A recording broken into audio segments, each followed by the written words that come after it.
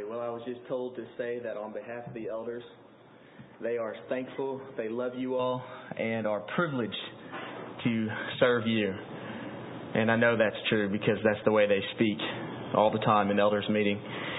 I always feel like our pastoral students and I feel like these men are like big B-52 bombers.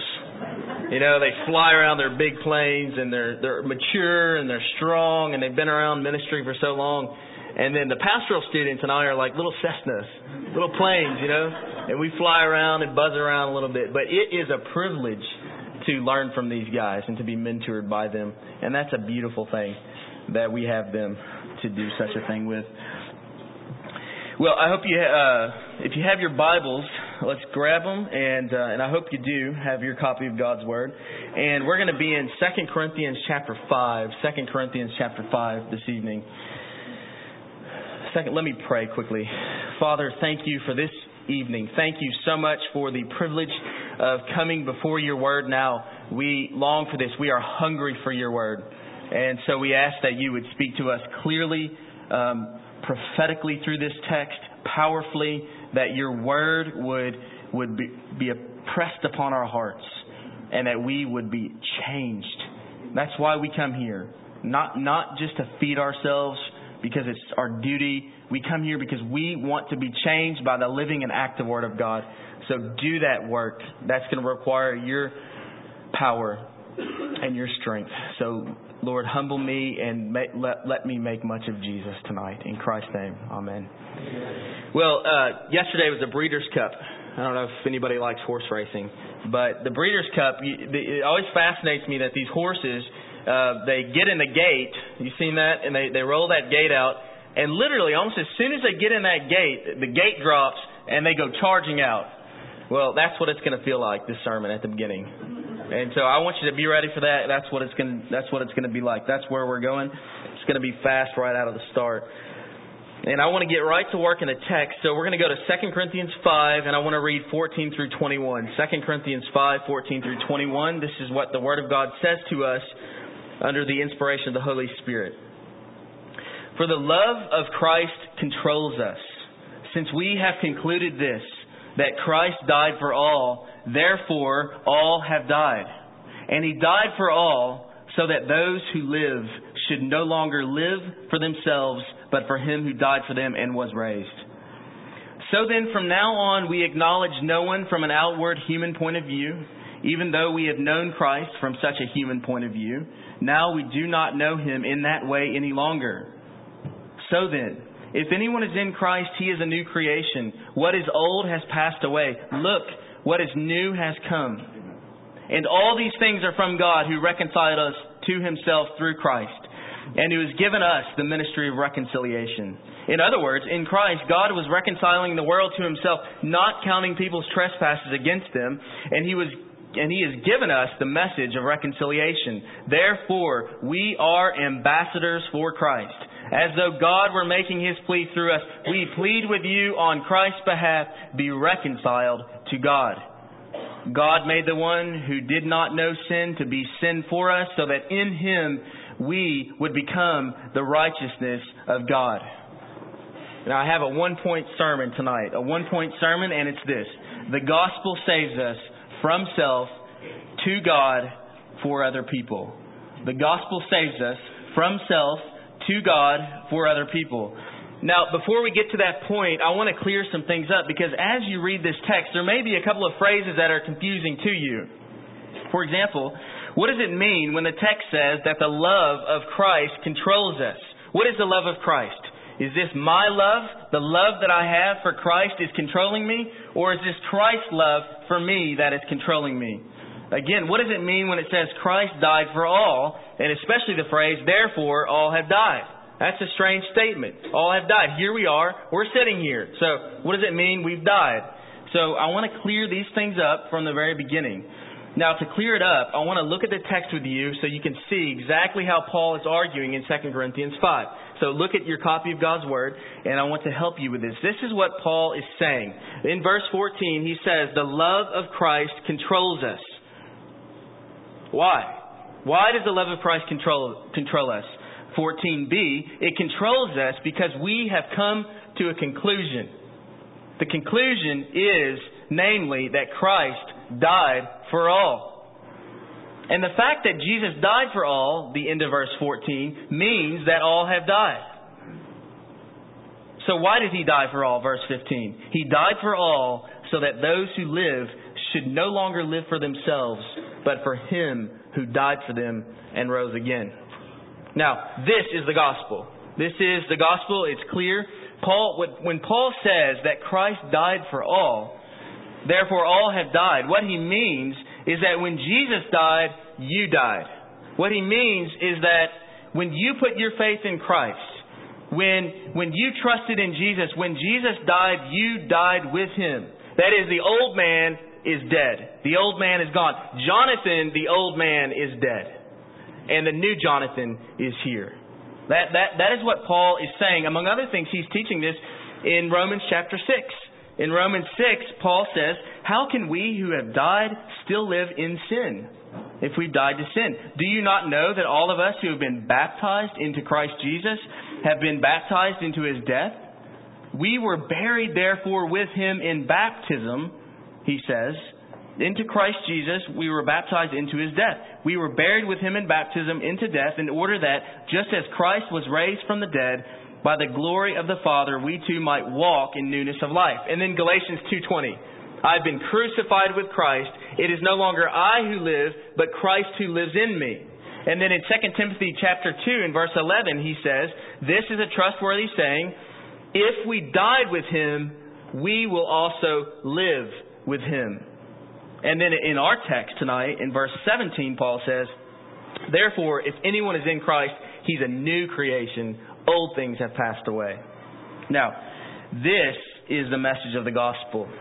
Second issue that I want to clear up is this phrase, the love of Christ.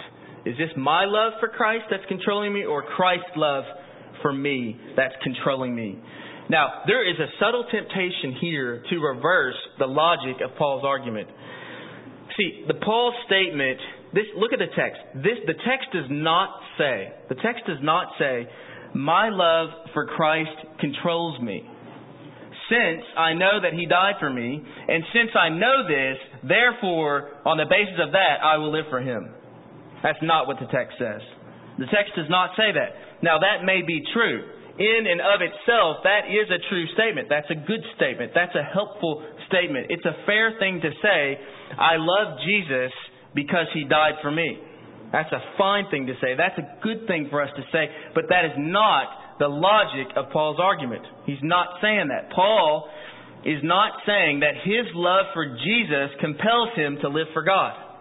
It's not what he's saying. He's actually arguing the exact opposite. What Paul is saying, look back at the text again, he is saying, Christ's love for me controls me. And the way that I know that He loves me is that He died for me. Therefore, on the basis of His love for me, I will live in Him. I will live for Him. So here's the question. Is it my love for Christ that fuels me ultimately for service to God? Or is it Christ's love for me that fuels my desire to serve God? Now, those of you here who are of a more tenacious sort may say, well, look, Jonathan, that's raising sort of a false dichotomy, right? I mean, isn't it really an issue of both and? Isn't this an issue of my love for Christ controls me to serve Jesus, and Jesus' love for me controls me? So really, this isn't an either or. Shouldn't this be a both and? Well, in a limited sense, I would agree with that assessment. But even a cursory look at Scripture reveals something different to us. For example, the Apostle John says, what does he say in 1 John? We love because He first loved us. So at least we can say, at least this much, that there's an ontological priority of the love of Christ. His love comes first, our love comes second. But even if it is a both and issue in Scripture, certainly that conclusion can't be argued from this text. Because in this text, Paul has in mind not our love for Christ, but Christ's love for us. as the context clearly demonstrates. So the compelling, the controlling, the guiding factor is the love of Christ manifested for us in the gospel. Paul is saying that it is this love that frees me from a life lived to self so that I am enabled to live for God. In other words, the power to live for God does not fundamentally come from me, but from Him. The motivation to live my life for God does not fundamentally come from me or my love for Jesus, but what fuels my desire to live for God and serve Him isn't finally my love, but the love of Christ for me. So that's Paul's point.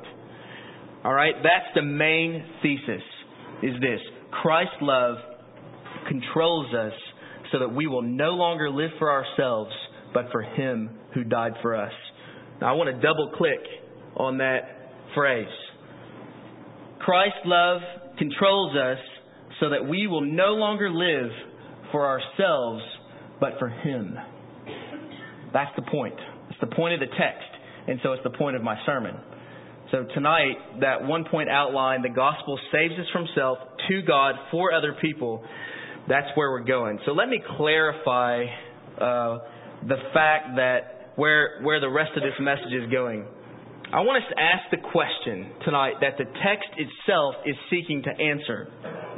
Namely, what motivates us to live for God and other people? What controls us? What drives us ultimately? We've already said that it's not fundamentally our love for Christ. So then what is it? If it's the love of Christ, how does this work itself out? What is it that controls us? Is it just sheer obedience to Jesus that controls us? Is it just duty and responsibility that control us? What compels you to live for Him and not yourself? Now, I could come here tonight and I could say to you, if you're living for yourself and you've been living for yourself, I could look at you and I could say to you, I could say, stop it. Just don't do it. Stop living for yourself. Then I could even press it further upon your conscience and I could say, what's wrong with you? Don't you love Jesus? Don't you care about Jesus? Don't you know that He died for you? Let's go. Come on. Let's get off our rear ends and let's do something for Jesus. I could talk that way. I could preach that way. And there is a lot of preaching that way. And it will motivate people to a degree and for a season. And that might work for a while. But it's just guilt-based motivation. And at the end of the day, it's deadly. It's deadly. It's a hurricane of condemnation and guilt, and it destroys everything in its path. And that's not where I'm going tonight, because it's not where Paul's going, and it's not where Jesus and His love would have us go. So what I am addressing in this text tonight is the issue, namely, what compels us or controls us to live for God. But in order to answer that question, we have to address some faulty or improper motivations for living for God. Specifically, there's two that I want to point out with you. The first is what I want to call a guilt-driven motivation. And the second is what I want to call a debt-driven motivation. But unless we address these unhelpful motivations and learn to operate under a different motif, people, we will struggle to serve God with delight, with gladness, with joy. We will. We'll struggle. The gospel saves us from self. And one of the implications of the fact that the gospel saves us from self is that believers are freed from the oppressive tyranny of what used to motivate us. We're freed from that. Let's start with guilt. Look, people don't pack up and go to Pakistan. They don't. They don't pack up and go to Pakistan and live there under intense persecution and suffering, ultimately to be murdered and martyred by radical Muslims, all because they are motivated by guilt. That's not why people go to the mission field.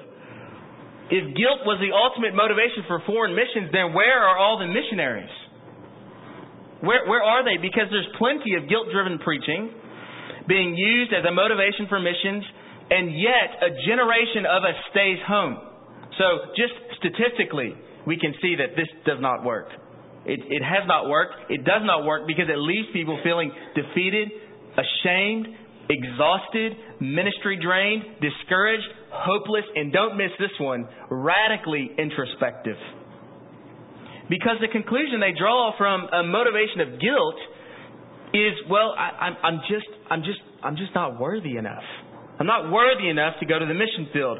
And so someone will say, well, see, R.F. Khan is worthy. He's worthy because he's more godly than I am, but I'm not worthy. I'm just a pew sitter. I come to church. You know, I do this week in and week out, and I'm trying my best to serve Jesus. Pastor Rich's message this morning, but I feel like a worm. I'm just a worm. Look, there's something out of kilter about this worm mentality. I've been thinking about this. Fundamentally, it seems to be a misunderstanding of humility. Now, let me be clear. We are sinful. We are disgraceful. We are woefully undone. Let me be clear about that. But friends, that is not all we are. In fact, that is not even fundamentally who we are anymore. We are new in Christ. We are new creations. In fact, I question the use even in the phraseology, we're just worms. I do. I question that. I question the helpfulness of using that type of language to classify redeemed, forgiven, justified children of God, made in the image of God, and being conformed into the likeness of Jesus Christ. Now, I know it's well-meaning, but there may be something telling about our understanding of the gospel when our default position is to talk about ourselves as worms. Well, whether we talk like this or not, presumably, self-deprecation isn't a helpful motivation for serving God. Humility is, but not self-deprecation. This self-loathing, it leads to feelings of guilt, and it's paralyzing. Do feelings of guilt and condemnation ever successfully motivate us to lay down our lives for Jesus Christ? Friends, this is not the intent of the gospel. Self-loathing, leading to, in many cases, feelings of condemnation and guilt are not proper motivations for the believer. They're not. There's a marked difference between being aware of your sin on the one hand, and on the other hand, living under the paralysis of condemnation. I just preached on Romans chapter 8, 1 through 4, a couple of weeks ago. And in that text, we see that we have been set free from our slavery to sin, and therefore we are now no longer under condemnation. We've been set free. And then in Galatians chapter 5, Paul says, it is for freedom that we have been set free. It's for freedom. The end is freedom that we have been set free. So the gospel frees us. But condemnation enslaves us. Moreover, guilt-driven mentality, this guilt-driven sort of mentality is burdensome. We can liken it to, think of Pilgrim's Progress, this great story. And we can liken it to Christian. Basically, his burden is lifted off, but then he goes and he picks it back up again, puts it back on his shoulder, and lugs it around for the rest of his Christian life. That's what it's like to carry guilt and condemnation into your life with Christ. And that's not what the gospel intends for us. In fact, it just kills your desire and motivation to serve Jesus. And friends, some of you have been carrying around baggage, condemnation baggage. And some of you have been carrying it around so long and for so many years now that you've come to the place where you almost feel that is normal. That's not normal. It was normal. Before Christ, outside of Christ, condemnation is normal. Because we are outside of Christ, we are under condemnation. But friends, for us, things are different. Things are different now.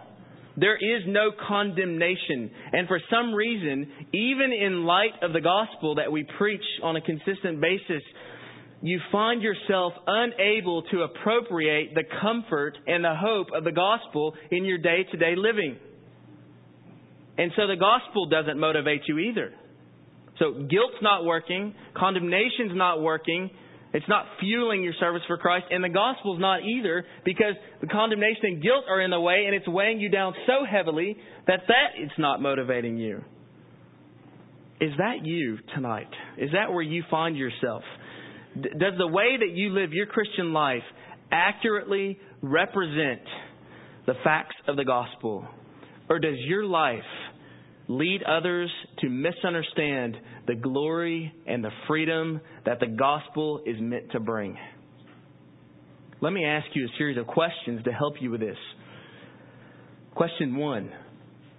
Do you relate to God as a person on probation, so that at any moment with a wrong turn, God is likely to hurl you back into the jail of His disfavor? When you read Scripture, does it reveal the boundless love of the Savior, or does it merely intensify your condemnation? In fact, do you find yourself then consistently avoiding the reading of God's Word because you know that it will just drive you into greater despair?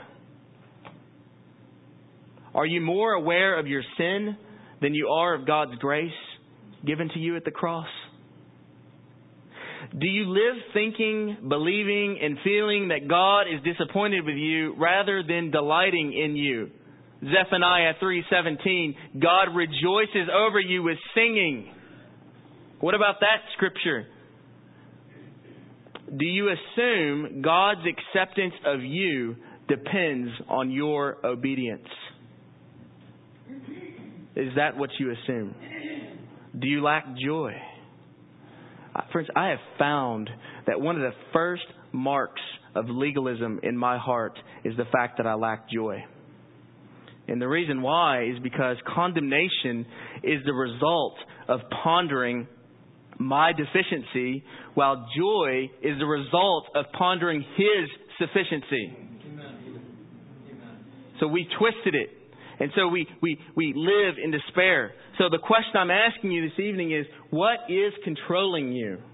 Friends, if this is you, do not buy the lie that wallowing around in your sin and in your despair and in your shame is somehow pleasing to God. It's not. It's not pleasing to God. Or that your repeated announcement of self-disdain and self-deprecation will somehow spark growth towards humility or spark growth towards holiness and spiritual maturation. It will not. In fact, it's the opposite. God is glorified when we believe with all of our hearts that those who trust in Christ will never be condemned. But if you leave your propensity toward guilt and condemnation unchecked, you will inevitably seek to try to rectify this guilt by attempting to pay God back and for all that He's done for you. But when our sense of duty loses sight of God's grace and evolves into a drive to pay God back or to impress Him with our service, we have lost the gospel. And we need to be careful of this subtle tendency. Duty in the Christian life must never be divorced from our delight in the very nature of the gospel. Even if we could successfully pay God back for all He has done for us, or for any of it, to that degree we would nullify grace and turn it into a business transaction. But friends, grace is free or it's not grace. Grace does not start a mortgage schedule of obedience payments. But the truth is, we can never pay God back. Not one penny's worth, because every move we make in holiness is a move that God Himself supplies with His strength. 1 Corinthians 15:10. But praise God that our debt has been paid. Grace pays the debt that we owe. That's the point of the cross. It saves you from yourself and the oppressive tyranny of trying to pay God back. Instead, it beckons you to delight in the freeness of God's love and grace for you. So what drives you? What controls you? Is it the free grace of the gospel? My non-Christian friends, if you're here tonight and you're listening to this message, I have to be honest with you. You are under condemnation. This message is not for you. Your debt has not been paid. And the reason why is because you are presently outside of Christ. And being outside of Christ means that you are still a slave to your sin. But friends, you must not go on this way.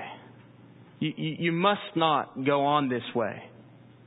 We Christians have been persuaded by this message. And so we then are persuaders. We have become persuaders. We are ambassadors for Christ. As though God were making His appeal through us, we plead with you on behalf of Christ, be reconciled to God. Christian, Christ died for you, among other reasons, so that you will not live under the oppressive tyranny of guilt and condemnation. Non-Christian, come to Christ. Christian, come away from yourself and reflect on the gospel that has saved you. Well, we're saved to God. We're saved from self. We're saved to God. And thankfully, the gospel does not only save us from ourselves, it saves us to God. Jesus giving His life freely for us and this free gift. And this constitutes the very nature of the gospel. Jesus giving Himself for us. And this is what should motivate us to live for God. So Paul's contemplation here in this text of this free gift, it so captivated his heart, so motivated him that he was able to freely give his life as an ambassador for Jesus Christ. Look back at the text. Look back at verse 14. For the love of Christ controls us, since we have concluded this, that Christ died for all, therefore all have died. So the motivation to live for God and others is not guilt or the debt that we owe God, but it is the love of Christ revealed in the gospel itself. That's what he's saying. Texts like this are meant to ignite worship in our hearts. That's the point of these kinds of texts, to rouse affection and praise for God. Christ lived and died in your place as a substitute. And because of that, Christian, you are blameless. Do you understand that? Do you feel that tonight? That you are blameless before a holy and almighty God. You are holy and blameless. You are forgiven right now in the presence of God. And you don't have to earn this. You don't have to work for this. You don't have to toil for this. You are redeemed. You are forgiven in Christ. And you are considered that way right now.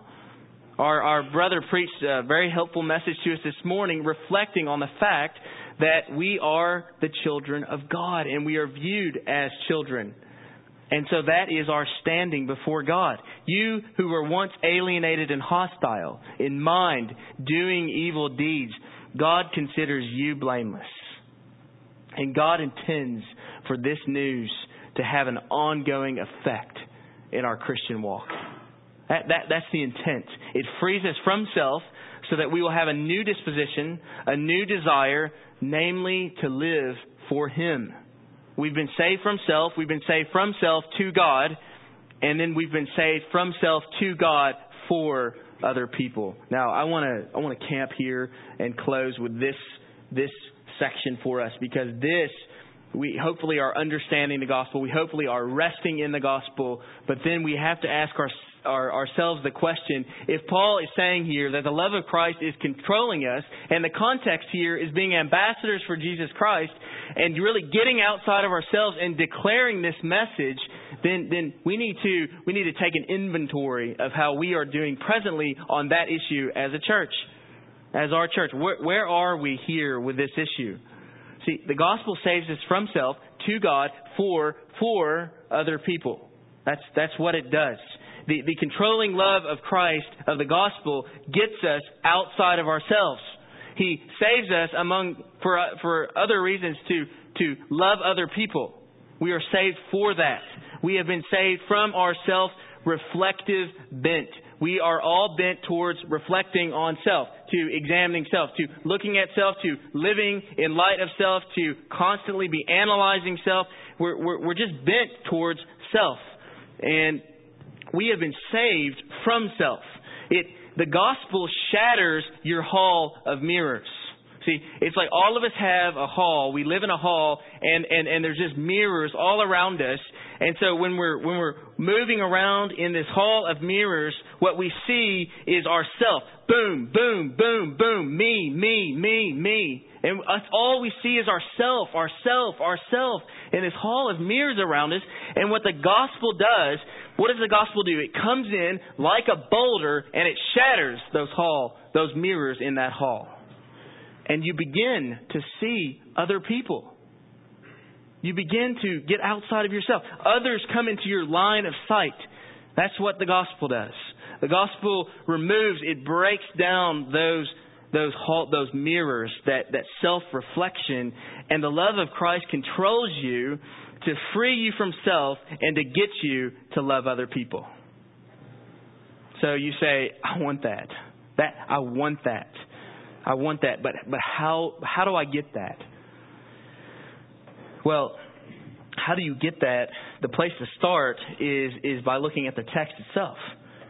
How do you get to the place where Christ's love controls you? Look at the text. Well, we have to ask the question, when does the love of Christ control us? Look at verse 14. It controls us when we begin to speak concluding thoughts about the gospel. Isn't that what it says?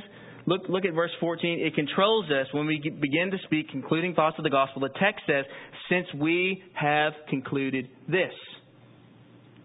Right? Concluded what? Concluded that Christ died for us. That's the gospel. Preach that message to yourself. What is the best sermon a man or a woman can preach? The best sermon a man or woman can preach is when he or she preaches the gospel to themselves. That's the best sermon. That is the best sermon for you. That is the sermon that you should start with on your morning drive to work. That is the message you should preach to yourself on the way home from work after your long and tiresome day. Moms, that is the message you should preach to yourself when you are pulling your hair out, taking care of your kids at home. That's the message that we should preach in our marriages.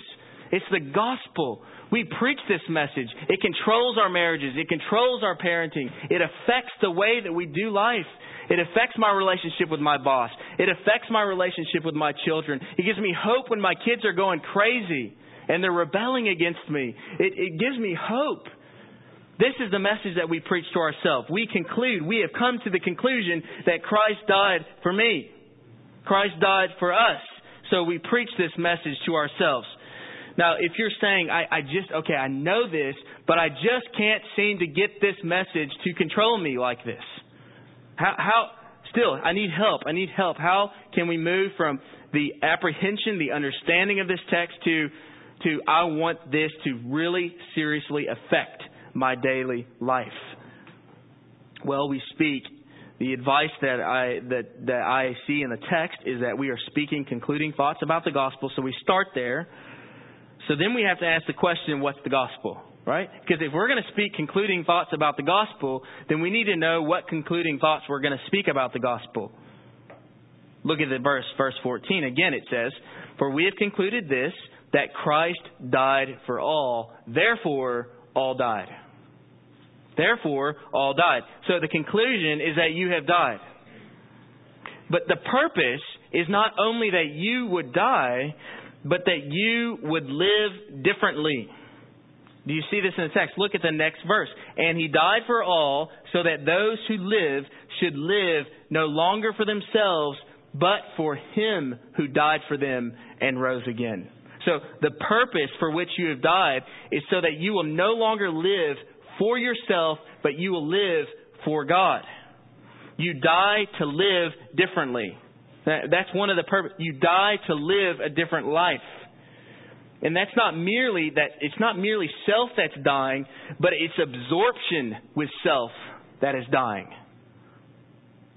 It's our obsession with self.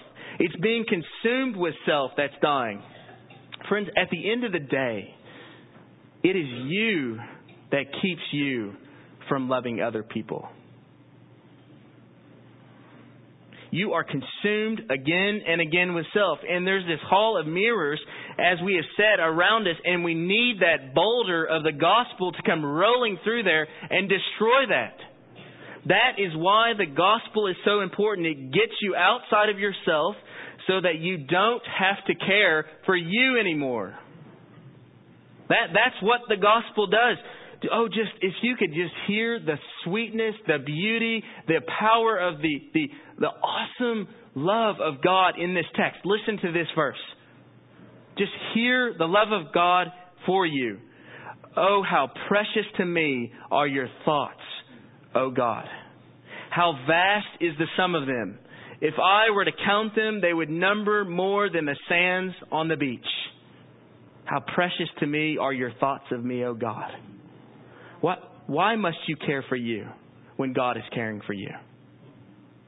What more can you do for yourself?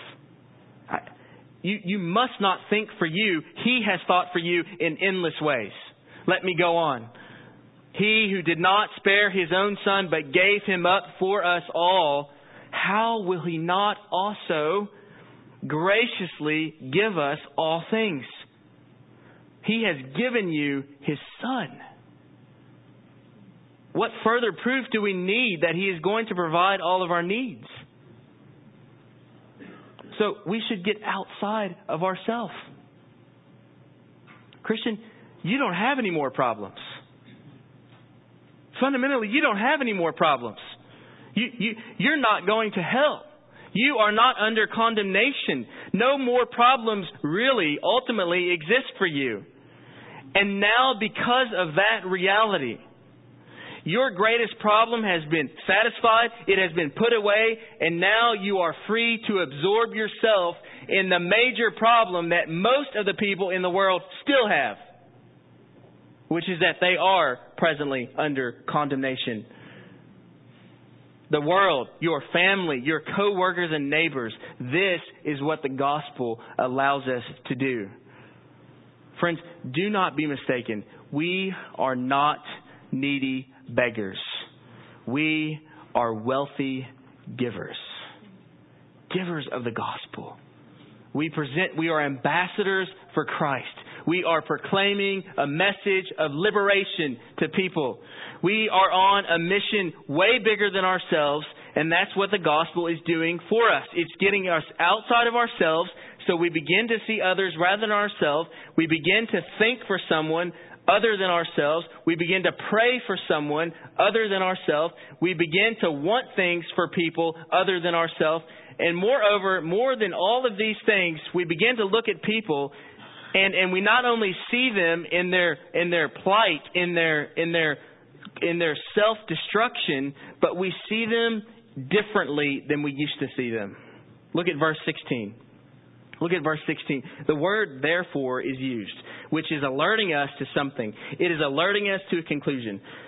Paul is drawing a conclusion. He is saying, so then, or therefore, from now on, we acknowledge no one from an outward or human point of view. So when you are saved from self to God, something happens. So what he is saying is that our vision has changed. We don't regard anyone anymore with the categories of male and female, rich or poor, pretty and ugly, black and white. Those categories are finished.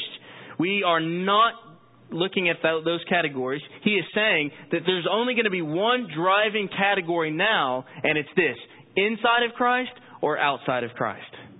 That's the driving category. It's not male and female. It's not pretty or ugly. It's not rich or poor. It's not black and white. It's because this is the only lens that matters anymore. Inside of Christ or outside of Christ. So this fleshly sort of outlook is no longer. Look at the text. It says we used to regard Christ this way, right? Isn't that what it says? Yeah. We used to regard him as a mere man. But see, now we regard Him as that no longer. He is the Son of God. We regard Him as the God-man. We regard Him as the Son of God, the Savior of the world.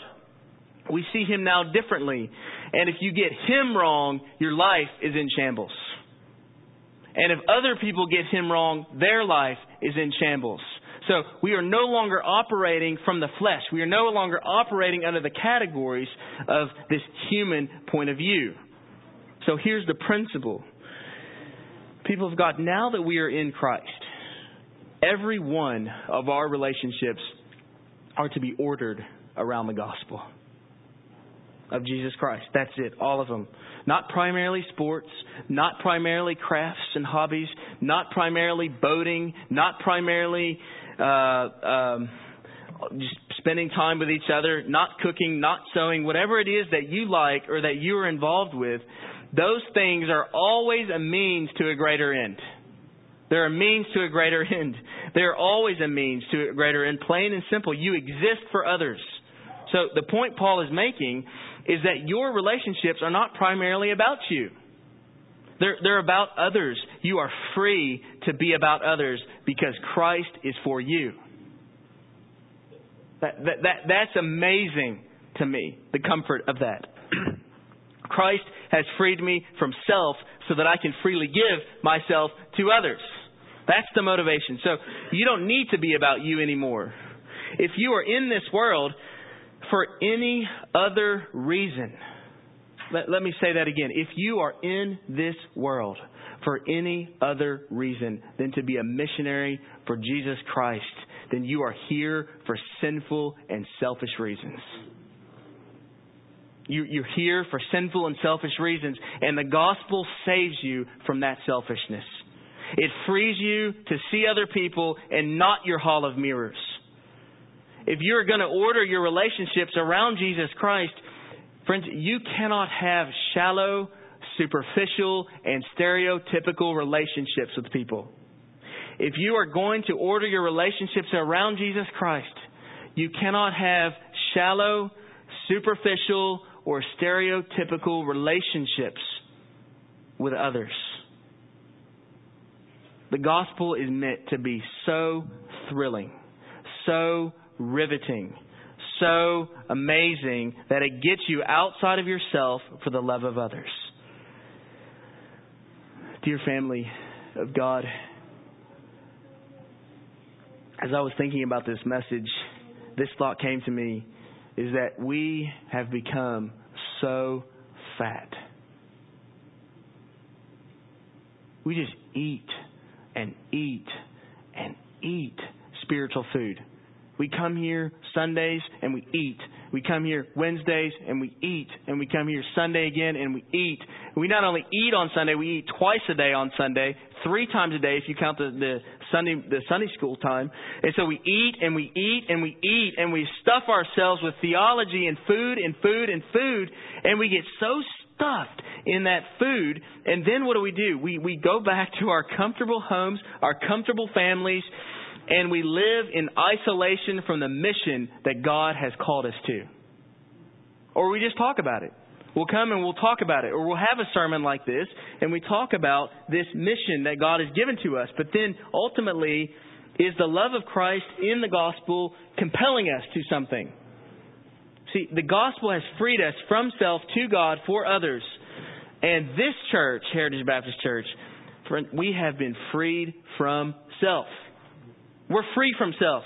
Whether we are living that way or not, we are free from self. We are free not to be a selfish church. We have been set free not to be selfish. We are a missionary church with a missionary people that do missionary things for the glory of a missionary God. That's who we are. That's who we are called to be. And we are called to be that specifically for Owensboro. That's our calling. If your tendency is not to associate with a lost and a broken and dying world, then you need to re-examine what it means for you to be committed to Jesus Christ. More importantly, you need to re-examine what it means for you to be forgiven. the prostitute laying at the feet of Jesus, wiping his feet with her hair. And Jesus says to her, you love much because you've been forgiven much. So we need to reflect on the gospel. Now, let me just give you a couple of practical steps for how to get involved in the lives of non-Christians. Let me give you some practical advice for how to develop a spirituality that is not isolated from unbelievers, but is in participation with unbelievers. Here's some ways to start. Number one, be interested. Just be interested in people. Ask people questions. People love to talk about themselves. They do. And if you will give them an ear to talk about themselves, they will be quite happy to go on talking about themselves. Ask them loads of questions.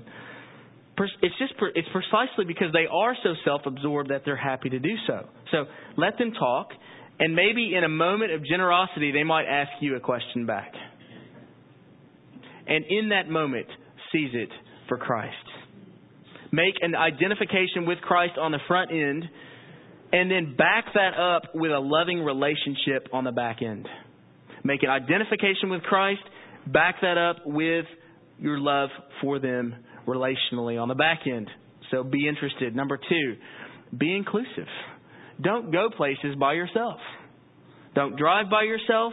Don't eat by yourself. Don't play by yourself. Don't do anything alone as much as possible. Do things with unbelievers. Invite them. Get them into your life. Doing this requires intentionality.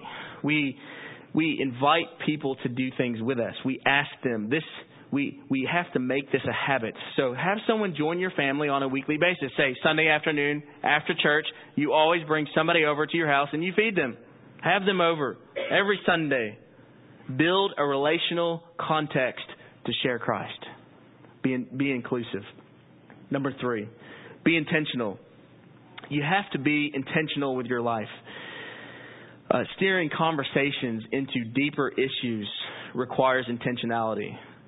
This is not going to happen naturally. You have to learn to think hyper-intentionally.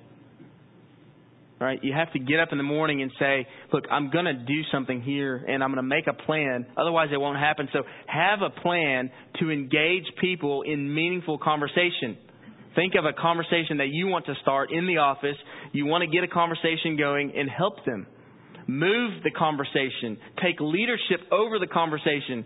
We're so passive. We just sit and sometimes, the conversation goes here. We're talking about this, and ideas are bounced around, but we're never intentional. We don't drive the conversation somewhere.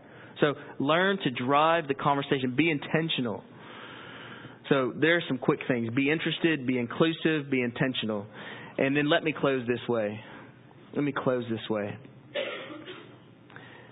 Every one of us who confesses Jesus Christ as Lord, we have signed up for something way bigger than we thought. Way bigger than we ever dreamed. And I mean business professionals, single moms, homemakers, and students. To belong to Jesus is to embrace His missionary heart. Your heart was made for this. Your heart was made to embrace the global dimension of missional living. That's what your heart was made for. So if you don't have a heart for the city of Owensboro, if you don't have a global heart, if you're not getting your arms around the lost and the dying in Owensboro, then there will be a mild to possibly serious sickness in your soul. Because you were created for that. Your soul was made to do this. And if it's not, it's like anything else. It will get sick. It will get sick. And some of us are sick. We are sick. We have become ill.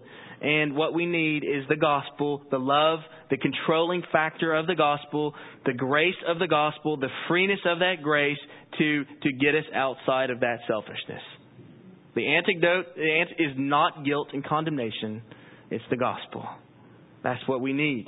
And we have a sickness. So many people do not know what's wrong with their hearts. They wonder. They say, look, I feel this. I know I need to be. I want to go out. I want to pursue Christ. I want to be involved in evangelism and all these things. But I can't figure out what's wrong with me. I just can't seem to get motivated. And so they ask us, what's wrong with my soul? And the problem is that their soul has shrunk to the level of their personal concerns. The love of Christ that controls us will show itself in deeds. And I mean flesh and blood deeds. I mean the kind of deeds that get off your rear end and go to the hospital deeds. To get off, to get out of ourselves, to get in there and put the pot on the stove and make a dinner for somebody. Just deeds, works that we want to love people. I mean, calling somebody up and saying, "Look, I'll be the babysitter. I'll do that." Getting outside of ourselves, love, controlling love that compels us to get our arms around Owensboro with God. So, now, what about you? What about your heart? Has it shrunk to the level of your personal concerns? Think about it. Dropping the kids at school, going to the ball game, taking care of the household chores, spending time with the family, being a good husband, honoring your duties as a member of this local church. Great things to do. Some of you may be thinking, well, that's really easy for you to say, Jonathan. You don't have a wife and kids and all these kids to take care of at home, and you're single. But that's true. But may I caution us? See, some of the busiest people in the world with home and domestic responsibilities are also some of the most on fire for missions.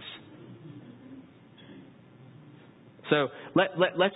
Your first responsibility is family. It is to shepherd and take care of your kids, to lead them in the fear and admonition of the Lord, to be the husband that God has called you to be the wife and the mother that God has called you to be. But do not stop there.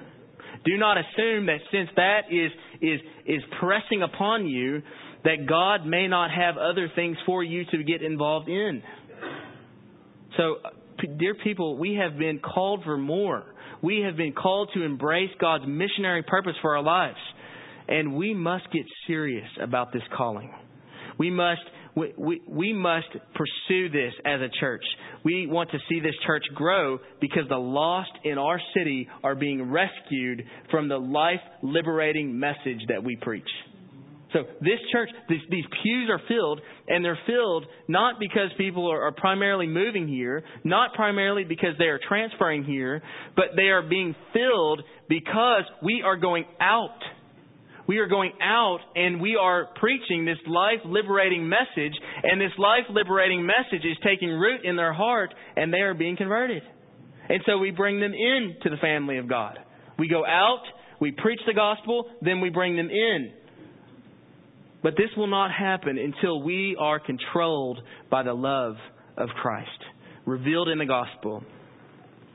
And when we begin to understand the gospel, we will begin to see the love of Christ and be controlled by it. But until then, perhaps we are forced to conclude that we have not yet understood the gospel to the extent that it controls us, that it coerces us, that it impels us, that it compels us to get outside of ourselves for the sake of others. For the love of Christ controls us. Since we have concluded this, that Christ died for all, therefore all have died. You have died to your old self. You are free in Christ. The gospel saves us from self to God and for other people. May God help us to be controlled by that message. Let's pray. Father, we praise you that we are free from self.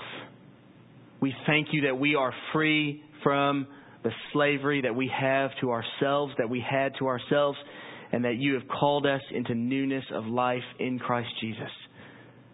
Lord, we praise you for that tonight. We ask that you would help us to be controlled by the love of Christ, to be compelled by that love. And so we ask you to do this. Do this for your glory and for your name's sake. In Jesus' name, amen.